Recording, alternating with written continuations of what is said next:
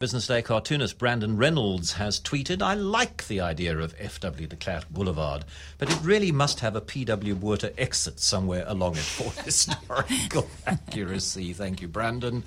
And F.W. was a better leader than we have now. It's no surprise that sort of sentiment comes in. Peter says he would vote no to the change to F.W. Boulevard, and Roger says, "I think it's a great idea. South Africa would be a different place without FW. Plan B, Rebecca Davis, how would you vote?" I'm not sure, John. I'm not a huge FW admirer. I think that he was backed into a corner and did what he did out of pragmatism rather than any moral awakening, and as you said, has maintained firmly that kind of willful lack of recognition as to the suffering of apartheid. But, I mean, I was just questioning your producer now. Is anything else named after F.W. de Klerk? I can't think of any other major... There might well have been a hall at a university campus or something like that. I don't know. I'm speculating out loud.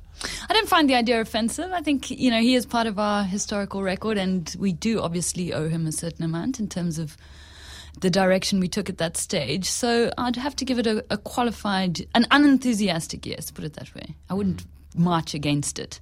I wonder how divisive do you think it is going to be? I wonder about that. I do sense that among a lot of black South Africans there is a fairly high degree of FW antipathy. And I think he does himself no favours in that regard, because his foundation is forever putting out slightly irritating statements on various matters. I don't think... Yet, to be fair, he always, when he speaks on this matter in public, he always says that South Africa, despite its problems, challenges, issues, call them what you will, is a much better place than it was in 1990. That's true. That's exactly right. In fact, the last time I heard him say that was on election day, where he said exactly that as he cast his vote. Yeah, I don't think it'll be a hugely popular decision, John, but let's see. How far along are we? I mean, is this just a proposal being floated? It is a proposal. A letter with signatories, including Archbishop Desmond Tutu's, has arrived at the naming committee of the city. It now goes out to public comment, and I presume that public comment is digested, and then it goes to Mako, and then it goes to full council, and if Mako approves, then full council approves, and that could take a while. The request is that it be done in time for the renaming, should it happen on the 2nd of February next year, which would be 25 years since that speech on the 2nd of February 1990. And is Table Bay Boulevard up for renaming?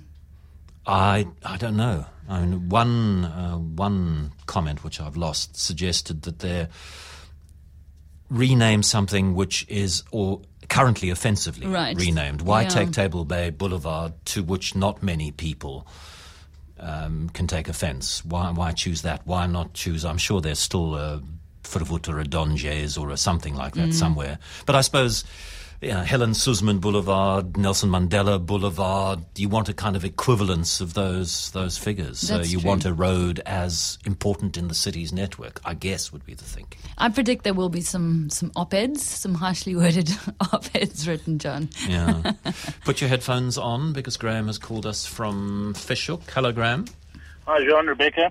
I think, look, the facts speak for themselves, John. I mean, the very fact that Mandela even lifted his hand, together they make a good pair. They shared the Nobel Peace Prize. P.W. Botha never had the guts that F.W. Botha did have in letting Mandela out. I don't care if it's a do or die, let him out. He worked at letting him out. In his first 4 years, he did a lot more than most of the guys did in 50 years, John. I mean, the facts must speak for themselves. So I think he does. I personally think he does deserve it. He did nothing wrong in that way. I think he deserves it. Okay, thank you, Graham. Just a few more comments on the SMS line. No to de Klerk. I don't like him, says Jeanette, quite simply. If Table Bay Boulevard is renamed after F.W. de Klerk, watch it changed with alacrity again if the ANC gets back into power.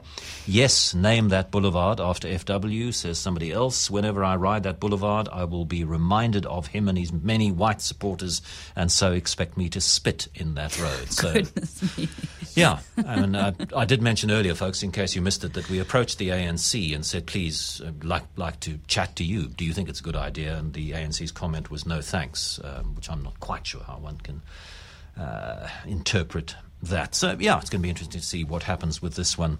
I was talking about the fact that yesterday I cut my nails and removed the last vestige of having voted, visual evidence of having voted on the 7th of May, and huge numbers of people saying, no, I've still got it. And Berenice said she's got a new one from voting in by-election day. And you don't have a new one. You could have had. I could have. I should have, in fact. I live in Ward 54. And we had a by-election there yesterday. It was one of, I think, three wards in the city of Cape Town yesterday. And, John, I did not know about it. And look, as I was travelling to the studio today, in fact, I was looking around with slightly enhanced vigilance. And I did notice that there were, in fact, ANC candidate posters up along the road, clearly giving the date of the by-election, 13th August. So that is my first caveat, that I take the blame for not knowing that it was election day myself. But when I put this out on Twitter, that I was speculating as to whether there was, in fact, enough information out there to the public about the dates of the by-election. I did receive a fair amount of comments from people saying they too had absolutely no idea that yesterday was voting day. And in fact, well, this seems to be, to my mind, backed up by the voter turnout. The voter turnout in Ward 54, which is the Atlantic Seaboard, so that's Sea Point, Mully Point, Green Point, all along there, was 29%, right? Which is kind of average for a by-election. It's kind of average for a by-election, and it's average in terms of the general turnout for this round. So there were 25 by-elections which took place yesterday, and the average turnout was 31. But, John, I mean, it's obviously much, much lower than the general elections, where we saw sort of above 70, I think, in May. But, I mean, it's also concerning to me that at certain wards this round, turnout was as low as 12%, which may have been, a few hundred voters. Doesn't that suggest that either that people aren't particularly clear on what by-elections are, really, what the purpose of them is, or that they're just unaware that they're happening? I don't know. I mean, Berenice has put a note up on my screen. She also lives in Ward 54. There were posters and flyers in my postbox for a couple of weeks before. Okay, I received none of these, and maybe my flat block was just missed out. But as I said, my social media troll suggested that I wasn't alone in this ignorance, and I can't be the most blinkered person in Cape Town, surely. Because, I mean, it is the duty, surely, of the political parties who are contesting, or the independent candidates who are contesting that particular ward, to alert people in that ward. I mean, there'll be a relatively low number. Do you have any idea of how many registered voters there are in your ward? About 20,000, 19,000. Okay, so that's a fair number. But you would want to try and reach as many of them with something like a poster or a flyer as you can. You would, and maybe the issue is just that there are much fewer candidates than are put up for the general election. So in Ward 54, for instance, I think there was just one ANC candidate versus one DA candidate, and that was pretty standard, I think, for a lot of places. So obviously just the sheer number of papering of posters would have been reduced. But I also wonder what the IEC's obligations are in these circumstances also in terms of their duty to inform the public as to by-elections. I mean, it's difficult. As you're talking, I'm thinking about what responsibility we have in the media to do it. But we broadcast to 200 wards, and there were 3 by-elections. How much coverage do we give something which affects a relatively small percentage? And the same would be true of the newspapers and the Daily Maverick website and so on. No, absolutely. And I think you're right. I think the ultimate responsibility should fall to political parties because they're the ones who have most to gain. And we've seen the DA today crowing about their victories all over the show, including in my ward, where I think it was a bit of a landslide for the DA. But well, the ANC said they were humbled by the faith that the people had showed in them, given their incredibly impressive by-election performance yesterday. Everyone's a winner, John. Isn't that nice? Just an SMS in Rebecca to say, great piece on Zwelethum Tetwa and the Daily Maverick, Rebecca. Thank you. Thank you very much. And this is your cue to tell those people who haven't read the great piece on Zwelethum Tetwa and the Daily Maverick what that piece is about and the issue, I think an important issue that it raises. Right, so this is an issue which has consistently received, I think, less media attention than it should, and that is that South African artist and photographer Zwelethum Tetwa will go on trial for murder in November.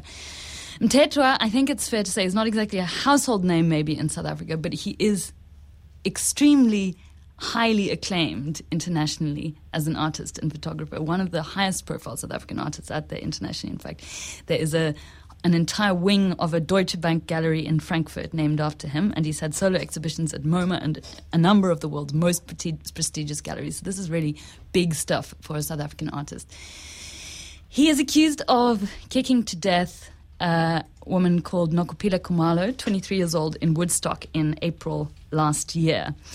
And it seems, from what the prosecutors say, that there is a dossier of extremely damning evidence against Mthethwa, which would include CCTV footage of him carrying out the attack, a tracker within his car, which shows that he drove to Woodstock at the time of the attack, allegedly eyewitnesses to the attack, and also there's the fact that Mthethwa apparently drives an extremely recognizable car, which is a Porsche with a personalized number plate, I think. So if you're going to commit a crime, perhaps best not to do it in that kind of vehicle. So there's a lot of evidence against him. So it's not the case as if when we talk about Mthethwa going on trial, we're being, extraordinarily unethical or jumping the gun in suggesting that he should be sort of receiving some condemnation. I'm saying that Mthethwa should be receiving some form of condemnation because there is a lot of evidence suggesting that he is guilty of murder, it seems. And we obviously don't know what will come out in the trial. But certainly, with I would say there seems to be, from the outside looking in, more evidence against Mthethwa in this case, even perhaps than against, say, Shrindwani, if the prosecutors are to be believed. Yeah, I mean, perhaps the more appropriate analogy is with Oscar Pistorius. We don't know what September 11 is going to deliver in terms of Judge Masipa's verdict, but quite soon after Oscar was charged, sponsors ran for the hills, whereas in the case of the artist, sponsors seemed to be as interested in him and, in a perverse way, more excited about the prospects for his art. Right, and this is, I think, the crux of the matter, the offensive thing. It's not just that Mthethwa is accused of a crime, it's that his galleries and his agents appear to be sticking with him without any evident regard for the murder. And we're basing this on the fact that he's still listed very prominently on his gallery's website, on his agent's website. There's been no statement of distancing from any of these bodies. And two art specialists interviewed earlier this year by the Times newspaper suggested that this might be because the value of Mthethwa's work could increase as a result of this murder charge. We have seen, obviously, that artistic reputations can be enhanced by this kind of thing because, it's part of the public fascination with the artist's persona. But there's something obviously extremely distasteful that an increase in the value of Mthethwa's work would come at the expense of a human life in this case, and that he wouldn't win any disapproval or earn any disapproval from the art world as a result. The best one can offer, the best I can offer in riposte is innocent until proven guilty, and police have claimed before that they have unequivocal evidence to maintain a conviction, and that confidence has been shown in court to be misplaced. And I do agree with that principle. The point here, I think, is exactly what you say about the comparisons with the Oscar Pistorius case, that it seems to be protocol, and I consulted a reputation management specialist about this. It seems to be general protocol that if you have a client who's accused of something as serious as murder, you should implement reasonable distance from that client. It's just considered basic sort of, humanity almost, just to say, look, we're going to step back a bit until this is cleared. But in this case, it seems that there are different rules that might apply if there's an artist who's got work to sell, and I find that extremely distasteful. How much do you think the lack of status of the murdered woman has to play? Everything. I mean, everything. If not everything, then a lot. So the murdered woman, she's known as Ntombi Khumalo, was a sex worker. And obviously there is still an incredible amount of social stigma attached to that work. It's still criminalized in South Africa. And the assumption often is that when something bad happens to sex workers in the course of their work, well, they were sort of asking for it. They were sex workers. What they're doing is illegal and dodgy and shameful. And this is often why sex workers don't report crimes to the police either, because first of all, they're scared because what they're doing is still criminalized. And second of all, because police themselves have been known to mistreat sex workers.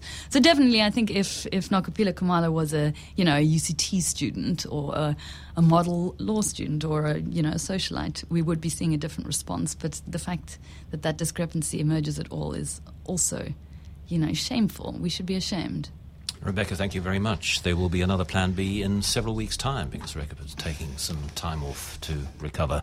And the latest Economist magazine, this week's Economist magazine, the cover story is about changes to sex work wrought by technology and how much safer sex work is becoming because you can do it online. You don't have to hang out on a street, and how that is changing the nature of the business and how it is becoming a business. And they go into this fascinating survey of, because now there's sites like TripAdvisor, but for sex workers, so you can rate them. And so it's good for the punter and it's good for the sex worker as well. It's a fascinating story, this week's Economist.